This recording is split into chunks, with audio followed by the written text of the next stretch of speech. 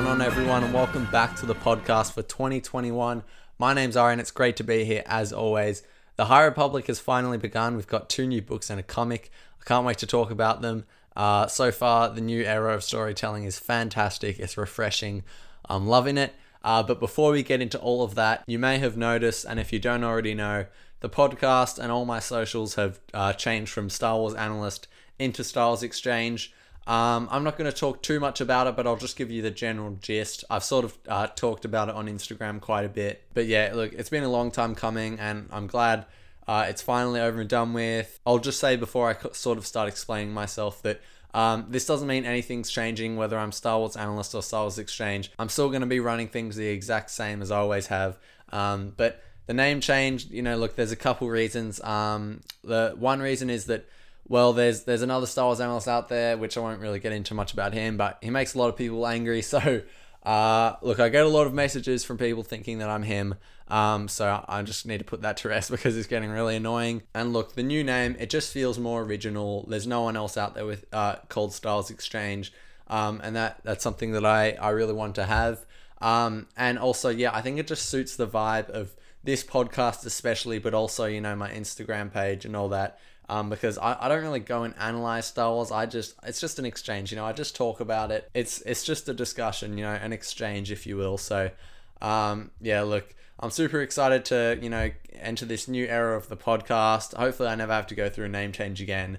But I can't wait for all the Star Wars content to be enjoyed and all the conversations to be had in the years to come. So, with that out of the way, let's talk about the High Republic. So, Light of the Jedi is going to be my main focus for today. I'm going to give some spoiler-free thoughts on it for anyone that hasn't read it, and then I'm going to go full spoilers, like I did with Mandalorian episodes, just sort of break it all down, talk about everything that happened and my thoughts on it. If you haven't read the book, I really would highly recommend you do before you listen, but if you know you're not going to read it, have a listen anyway. But if you haven't read it, you may not understand a lot of the things I'm talking about because I'm not going to be super clear about it. But if you've read the book, you'll know exactly what I'm talking about, I assume. So anyway, let's start with my spoiler-free thoughts. As you can probably already tell, I love this book. It's my second favorite Star Wars book that I've ever read behind Dark Disciple, I've read a lot of Star Wars books in my time. So yeah, look, the book is split into 3 parts. Part 1 is my favorite. I don't give anything ever really 10 out of 10. But if I was going to give something 10 out of 10, it would be part 1 of this book because I enjoyed it so much. Not to say part 2 and 3 are bad at all. I enjoyed the whole book, but part 1 really just drew me in. So, yeah, look, the book is so interesting. You would think that Charles Soule, who, by the way, is the author, did a fantastic job. You would think that he wrote this book during the pandemic. But he definitely didn't. He said that, he wrote it all before COVID even began. But there are so many real world parallels in terms of what's going on right now with COVID, which is just crazy. But it was like super sort of topical, I guess, which just added to the storytelling. But yeah, look, all the characters are fantastic, and they are probably my favorite part of the story. The overall plot is great, but the characters, especially the Jedi, are just really, they're quite refreshing. It's a very new take on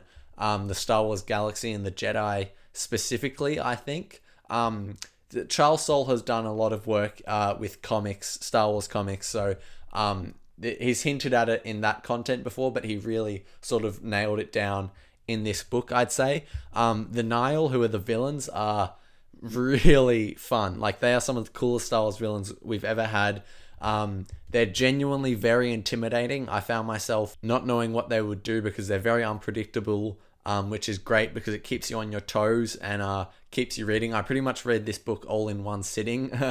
But yeah, look, the only real issue I'd say I have with the book is the complexity, which is also sort of a good thing. But part 1, which I said is a 10 out of 10 for me, for people that aren't really willing to pay as much attention to the book as a diehard like myself is, it might feel very out of place. And since I read the whole thing just in one sitting, at part 1 specifically, I never had that feeling of putting the book down and then picking it up and not knowing what was going on.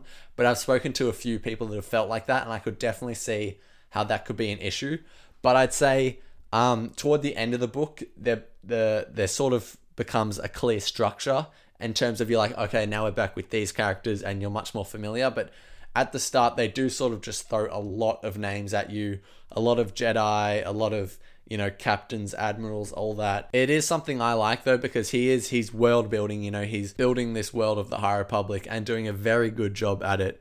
But yeah, there are a lot of characters and events to remember, and I found sometimes I'd be like, okay, because I'm writing notes while I'm reading the book, so I'd write down pretty much every new name that would come across, and I'd say probably 3/4 of them had not really any relevance, and then 1/4 of them were very important. So but I think you'll start to pick up the ones that keep coming up, you know, every chapter or every second chapter or something. But yeah, that's honestly all I can really say about the book without spoiling it. I'll give the overall rating now, just so that those who are going to stop this podcast now and go read the book know I'm giving it a 9 out of 10. I thought it was fantastic. As I said, part 1 really blew me away. I'm so glad that I'm enjoying the High Republic, because this is going to be about half, I'd say, of the books and the comics that are going to come out for the next 5 or so years. So if I wasn't enjoying it from the start, it would be a bit tricky, and it would be a lot of content that I would miss out on.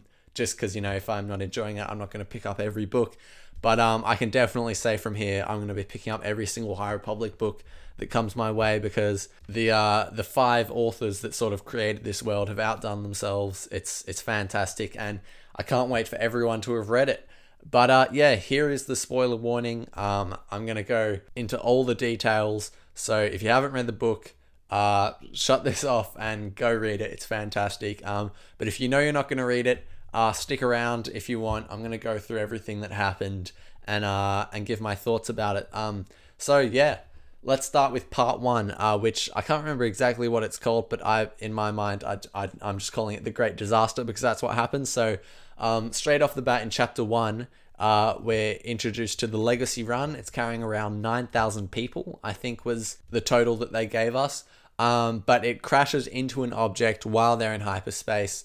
And I sort of thought, okay, that was very interesting. Because I was like, was that the great disaster? You know, a couple thousand people die, which obviously is a great disaster. But in terms of a galaxy, I was thinking, you know, I don't know if the whole galaxy would feel like that was a massive disaster.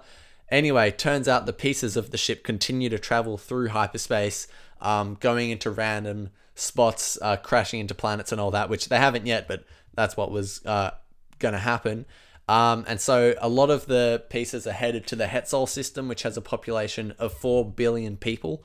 And this has potential to kill pretty much all of them. So a piece of the Legacy Run comes out of hyperspace and destroys a control station in the Hetzal system. But I think they're able to sort of warn the leadership of the system and all that. So yeah, we're introduced to a character called Kevin Tarr. He's a technician. He becomes quite important throughout the story in terms of, you know, tracking down all the pieces and all that. I found him very interesting, and I'd imagine there's going to be a lot more content coming out surrounding him, because he's very smart, as we saw. But yeah, Minister Eka, who I assume is the leader of the system, sends out a message to the people saying that they're all in danger. And what was interesting is they didn't have defenses for this, because they didn't feel the need, since they were at peace. The whole system, you know, needed to be evacuated because it was in danger, but some people didn't believe it and acted like it wasn't happening. Most people tried to just rush out of the system, and fights started to break out and the system was in chaos. So yeah, this really reminded me of the start of COVID. I feel like, you know, just sort of the panic, some people going, oh no, this isn't real. I'm not going to I don't want to talk about COVID on this podcast, but I'm saying that's definitely what struck me immediately. It was like, wow, this feels like, you know, the real world in Star Wars. Anyway, though, Ava Chris enters the story, who is I'd say the main character of this story. She's a very cool character who I think is going to be in loads of High Republic content going forward, which is great. But Ava sort of reaches out through the Force to see what can be done to save the system. And then in a few chapters, we're introduced to a lot of characters, Bel Zettifar being one of them, who's a human Jedi Padawan. He was by far my favorite character in the story. Not to say anything bad about the other characters, I just really connected with him. He's very well written, and he has a dog, the Star Wars equivalent at least, and the concept art of him is awesome. So yeah, really enjoyed that character. And his master, Loden Greatstorm, is a Twi'lek Jedi, also a fantastic character. But yeah, we sort of see the dynamic between these two. Loden sort of really pushes Zettifar, to his limits, teaching him through this disaster, while they're dealing with it. Because pretty much when we're first introduced to them, we see that they need to they need to sense where the danger is or something like that, and Loden just leaves it up to Bel, and he gets a bit frustrated, being like, "Oh, you're seriously training me now, while all these billions of lives are on the line." But that's just the way of the Jedi, I suppose. But yeah, and then there's a sort of a side plot where a crew is going to save a satellite, because it has 7 people in there, and the satellite sort of helps with the system and all their farming, and they're farming Bacta, which is obviously important because that's it's like medication in Star Wars. So yeah, and sort of not what I expected to see, the origins of Bacta, but I'm pretty sure it's Bacta at least. But yeah, I was really cool, to be honest. And anyway, that side plot ends up with that main character of it sacrificing himself to save all the people in that ship, which was very cool. I enjoyed it a lot, but didn't have too much meaning to the overall story. We're also introduced to characters like Tiami and Borjega, I think is how you say his name, who's a Wookiee Jedi.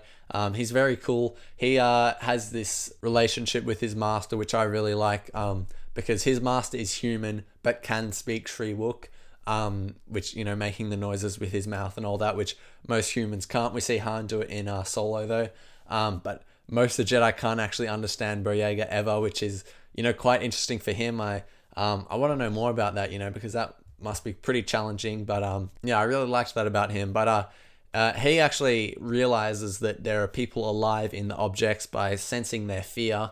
So he sort of saves all of them, I guess, because that they don't get saved straight away. But if he didn't sense them, maybe no one else would have. The Force is portrayed in a really cool way in this whole story, which I was talking about earlier with Charles Soule and the way he sort of writes it. Like, for example, the way Ava perceives it is a song, and I can't remember other specific examples, but it was like so-and-so sees it as the ocean, so-and-so sees it as a tree, or like something like that. And so the Force is sort of singing to Ava Chris, you could say, and all she can hear is fear, which is very telling of the situation there is. I heard 53 Jedi Vectors were active in the system, so that's another 30 odd that we didn't even hear the name of.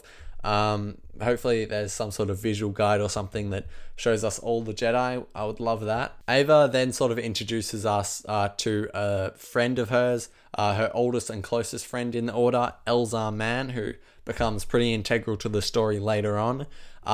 Something interesting about him, he never liked to use the Force the same way twice, which I still don't entirely how that would work. Like, does it mean he uses Force push once and then he can never do that again? I don't think so. I'm just wondering exactly what that means, but it's very interesting.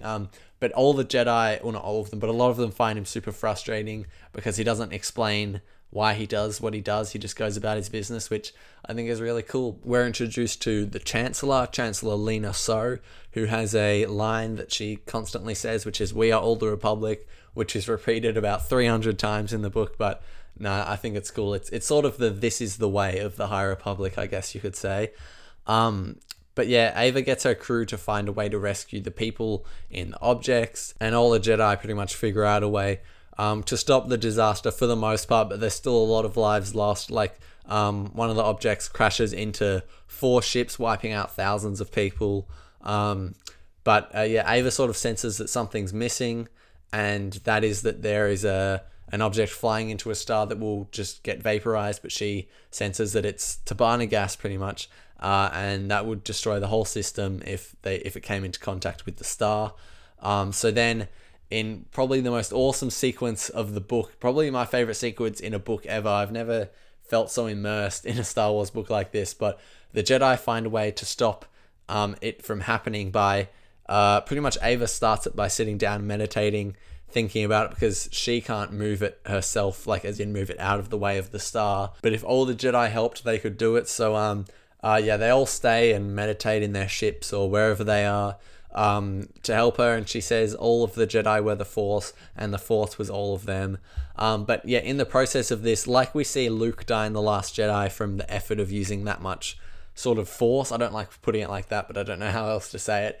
So they even say 3 Jedi die in the process of trying to move it, and they thought they'd succeeded, but they didn't. So a lot of them just fell unconscious after the first attempt because it was just too much for them. But and then there's even more Jedi from all over the galaxy. They say even the ones at Coruscant, even Yoda on his little mission. They all sit and meditate and help move this object.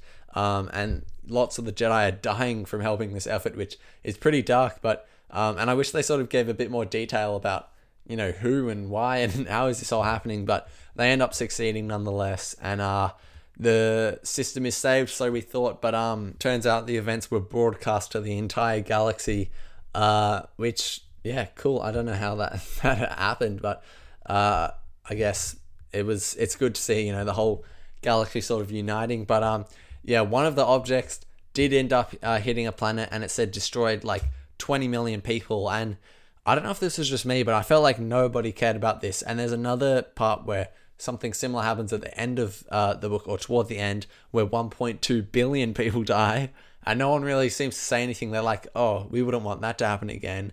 But that's all they sort of say about it. There's nothing much else is said. And I'm like, that's a lot of people. Like, I don't know, like I guess it's similar with Alderaan. There's then an interlude called The Nihil, which has them described and introduced.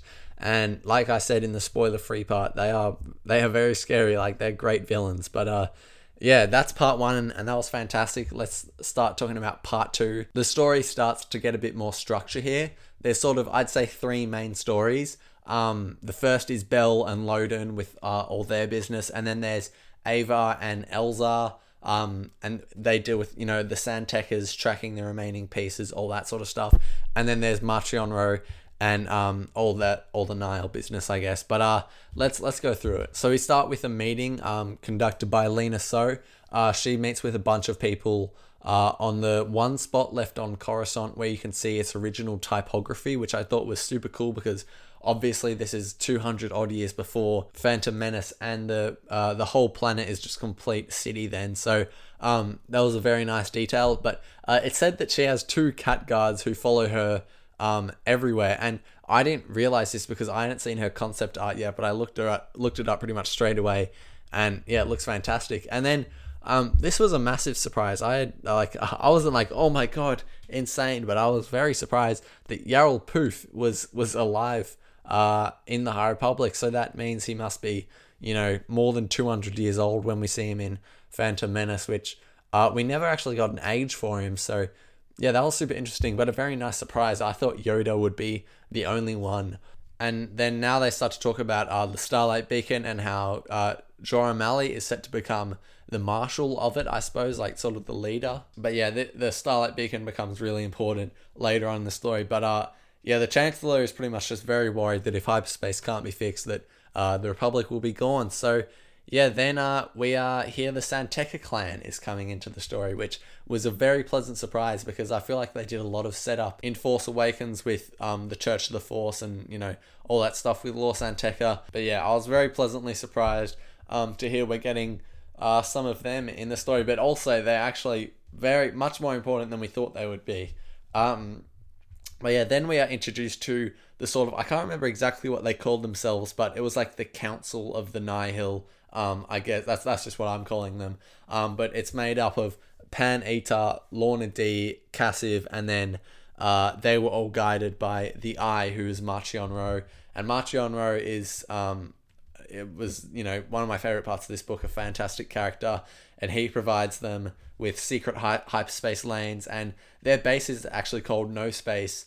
and that no one knows how to get there except for them. So yeah, and also in this the main chapter about the Nihil at the start of part 2, they talk about all the drugs and stuff that they're doing, and death sticks were mentioned, which gave me a good chuckle. But then we're back with Loden and Bell, who are practicing jumping off cliffs of all things, which comes full circle by the end of the story. But they're on Elfrona, I think is how you say it. It's an outpost.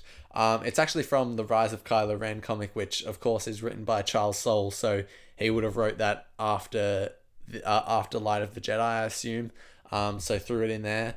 But it was fun to read about it in its prime, that was for sure. They actually also talk about how there are Jedi outposts everywhere, like on Mon Cala and Kashyyyk and stuff, which from what I know at least, I don't think we've ever seen those outposts, but that would be really cool, especially like the Kashyyyk one. I'd love to see what that looks like.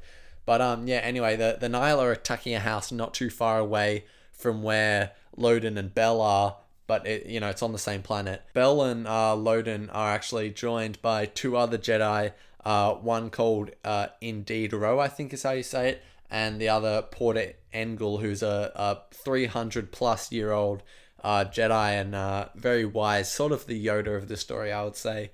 Bell also has a dog called Ember, who is a Charhound in the Star Wars universe. I guess they call him that because his fur is like the color of charcoal. But that's awesome. If you haven't seen the concept art for it, you should go check it out. Like I said, Bell's one was definitely my favorite character from this book. But then back to Elzar and Ava, who are working together, and they're on Naboo talking to a couple of San Tekkas. And this is what one of them says. They say, hyperspace is not like real space. Once a ship or anything else enters it, there's no way to encounter anything, which we find out is actually wrong. And that you're in a bubble of space-time that nothing else can interact with, because each lane is, as far as they can tell, its own distinct plane of existence, which, wow, like that is a lot of information about hyperspace. We sort of already knew some of that stuff, but interesting to see the way they're talking about it back in the High Republic at least. But then they're looking for information, Elzar and Ava that is, and they can't really get much, but the San Tekkas do agree to help them out. Elzar thinks they are hiding something, which they are. It turns out to be their ancestor called Mari San Tekka. So here is where we find out that Marchion Ro gets the secret hyperspace lanes charted by Mari San Tekka, and she's been alive for well over a century, it says. She's been in a Bacta tank equivalent, tapped into a system to show the hyperspace lanes she can see, and Marchion Ro's family kidnapped her when she was much younger and have had her for quite a while. She has secret routes mapped out in her head for all over the galaxy, and I think this is going to be something that carries on throughout the whole of the High Republic. But I think this will probably be how the galaxy sort of finds all the other hyperspace lanes. By the end of the story, I assume they'll have it on some USB equivalent to Star Wars, or something like that, or Mari will just tell them herself. But I feel like she's gonna die sometime soon because she's getting very old, and it even says she's the oldest human in the galaxy. Then Bell and his crew go to save the family that at the house. There's the parents and then 2 children, 1 girl, 1 boy, and they're on these horses who are called like the Steely, which was cool. Actually, one of the front covers of the book, if you buy like the deluxe edition, has that on the front cover. But the family from the house just gets captured by the Nihil. Then we're with Cassiv and his crew, and we're sort of introduced. Actually, they introduced this Gungan called Wet Bud, who I find so funny. Like, I don't know, Gungans always in my head have just been the most innocent things like ever. So the fact that one of them is like a Nihil, and these Nihil are obviously so dangerous and criminals and all that. So I found that pretty funny. But while looking for sort of emergences, like where the remaining objects of the legacy run have gone to, Cassiv accidentally kills 1.2 billion people because some guy on his crew missed the shot to like block off the piece. Anyway, and this was just like, I didn't really feel this moment like, oh no, like 1.2 billion people just died. I was like, that guy is just an idiot. And then also throughout the rest of the book, they barely talk about this, and I feel like it was pretty important and they sort of just brushed over it. Like someone later on says, oh, like we wouldn't want that to happen again. But yeah, I don't know. The minister says something like, we're not going to forget this, and that definitely comes full circle by the end of the book. But then Kievan Tar plans a way for the Republic to track the remaining pieces, and that's all presented pretty dramatically. Like he fails and then succeeds and then fails, and the Jedi have to help him, and all that. But by the end of it, he claims to have sliced hyperspace. So yeah, good for him, I guess. But then we're back with Loden and Bell and all that, and Porter. And Porter's sort of gone off fighting some Nihil, and it's just him, and he's about to die. And I was thinking, oh no, like, this character's obviously been alive for quite a while. It'd be sad for him to die like this. But then Ember, the dog, comes and saves him, which I thought was great. And then, but Porter has to stay behind on the planet because the wife has, they like, I forgot what they did, but they hit her and then like threw her off the ship before it was flying. And so she's injured, but they've sort of let a hostage go, I guess you could say. But then Marchion Ro lets Cassiv stay around even after he killed like all those people. His name's all over the HoloNet. But yeah, Lorna D goes off to find like the flight recorder because that could help them track the rest of the emergences or something like that. But the Republic gets there first and gets it. But Tayami, who was a character who was in quite a bit of the book, we never saw concept art of her or anything like that. She sacrifices herself. Then the ship that Bell's gang is chasing throw a little kid out of the ship, who was of course the daughter from the parents from the house. But then we have this full circle moment where the whole book they're sort of talking about how Bell's never going to be able to jump off like a cliff and land and survive because like, I don't know, it's like a Jedi trick that he can't quite master yet. But it all comes full circle. He jumps out of the ship to save the girl and has to land successfully, obviously, with the girl and all that. So, he even says something that I thought was really nice. He said, being a Jedi was not about saving oneself, it's about saving others. So just some nice Charles Soule wisdom, I guess. The Republic finally find out that the Nihil have been behind, a lot of this stuff. I don't think they know that they're behind the Legacy Run stuff yet, but they know about them now, and they say that they're going to go after them, and then they all get, the council have another meeting, and they all want to run besides Marchion Ro, and he even fights Cassiv and wins the fight, which I was surprised. I don't know why. I sort of imagined him as this little sort of guy, and Marchion is like this big muscly dude, but he cuts his hand off, but still keeps him alive, and pretty much Marchion gets very pumped up and says that he's going to go to war with the Republic, which is very interesting. But yeah, that was pretty much the end of part 2. We then have an interlude called The Council, which is all about the Jedi. The interlude is surrounded around Jorah Malley, and it's her saying this is going to be her last council meeting because once she becomes Marshal of the Starlight Beacon, she's not going to be able to be around or anything like that. And they even talk about since Yoda is away, there needs to be like a replacement, and the replacement is a Mon Calamari, which I would love to see the some artwork of his design or something. Just a Mon Calamari Jedi makes me smile the thought of that. But so the Jedi are going to help the Republic fight the Nihil, which it's kind of felt like a similar moment to at the start of the Clone Wars when they agreed to sort of become generals and all that. Maybe this is the beginning of the downfall of the Jedi, I guess, which is super interesting. I'd love to see some more sort of Jedi politics, I suppose, throughout the High Republic, because we didn't get much more after this. But yeah, Kassev goes on a mission that Marchion sent him on. He sent Lorna D on one as well, to get the flight recorder, which we find out this was all pretty much his plan all along. But a Republic fleet attacks him, and there's a big battle, but we'll get to all that in a bit. But Admiral Kronara, I think his name is, he says a line like, the Hutts are quiet and the Mandalorians hadn't kicked up any trouble since before he was born. So I suppose that sort of means that Mandalore remains relatively quiet for the first 200 years before Phantom Menace or something like that. I don't know, just thought it was interesting to hear stuff about the Mandalorians. But yeah, Kassiv's crew try to run from this battle, but they can't.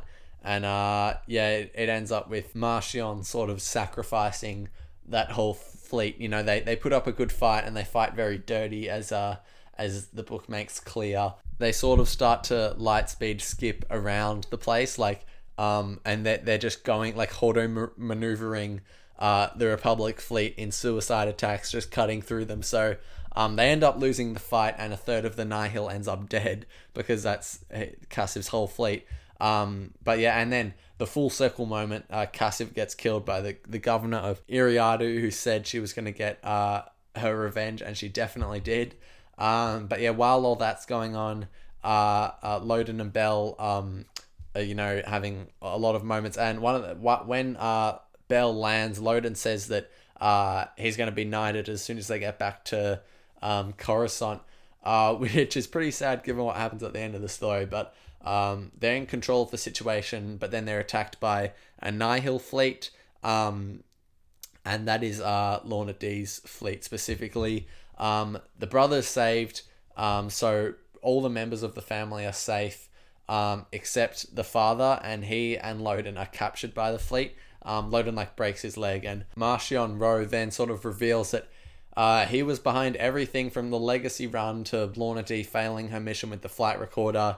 He knew everything that was going on, and he even says to all the Nihil, he says, "We are all the Republic, whether we like it or not." So he's not being patriotic. He hates the Republic, obviously. But yeah, he then has Loden, Greatstorm, and the father of the family in his custody, and they ask, why was this father, why is he so important? And he just says, oh, he wasn't, and then just takes Loden's lightsaber and chops his head off, which was pretty grim. But he just says a Jedi is all I needed, and it's why he took the mission so seriously. Kidnapping the family was he didn't care about any of that. He just knew that a Jedi would come save him, which I thought that was great the way they did that. This whole book we're like, why is this family so important? Like, what have they got? And then he's like, no, they meant nothing. But anyway, the hyperspace lanes are open again. I think I forgot to actually touch on it. They had to close the hyperspace lanes earlier in the book, which was similar, as I'm saying, the real world parallels. It's like they even say hyperspace quarantine, which obviously we all know how that is quite topical in the world right now in terms of quarantines and lockdowns and all that. But yeah, Kevin Tarr, he says he's going to revolutionize hyperspace, which I guess is just doing what we see be the new norm, I guess, in our normal Star Wars content. But it's super cool seeing the sort of origins of that. I was kind of hoping we would get the Purrgil in this book, because I feel like obviously we're dealing with a lot of hyperspace stuff, origins of it and all that. And I think the Purrgil are pretty integral to that. So maybe we'll see them in something in the future, but I would have liked to see them in this book, but oh well, that's my bad.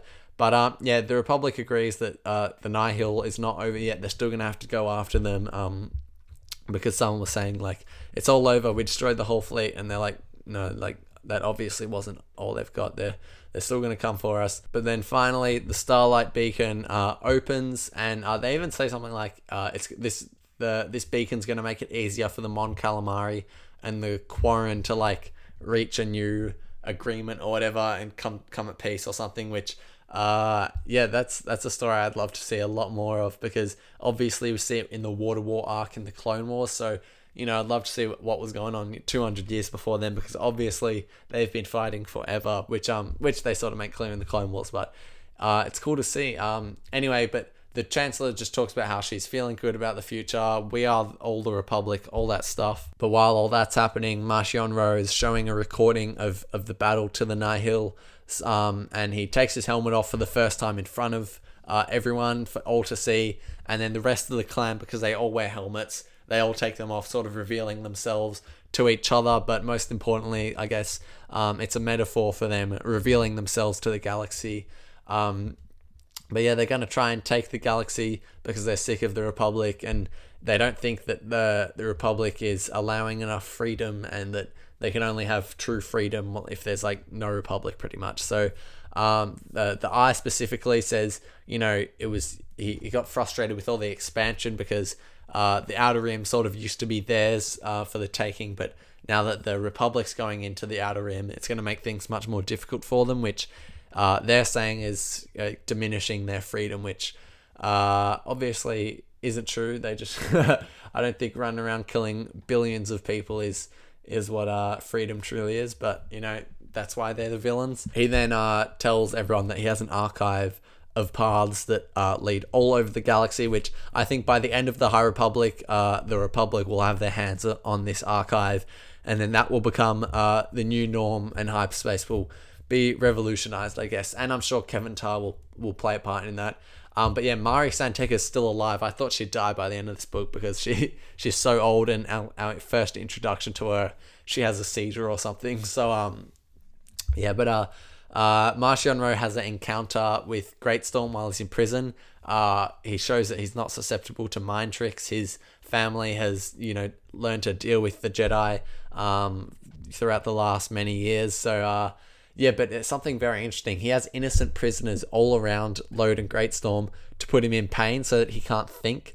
And without him being able to think means he can't communicate with another Jedi through the Force. So he obviously knows exactly what he's dealing with the Jedi. He says earlier in the book, "I'm not afraid of the Jedi, but I'm not stupid enough to underestimate them." So clearly he isn't. He knows what he's doing. He's thought out this plan for a long time. But he then shows off some purple object that he says he's going to fight the Jedi with, which comes back into play at the very end of the book. But then we're on the opening of the Starlight Beacon, sort of the activation of it.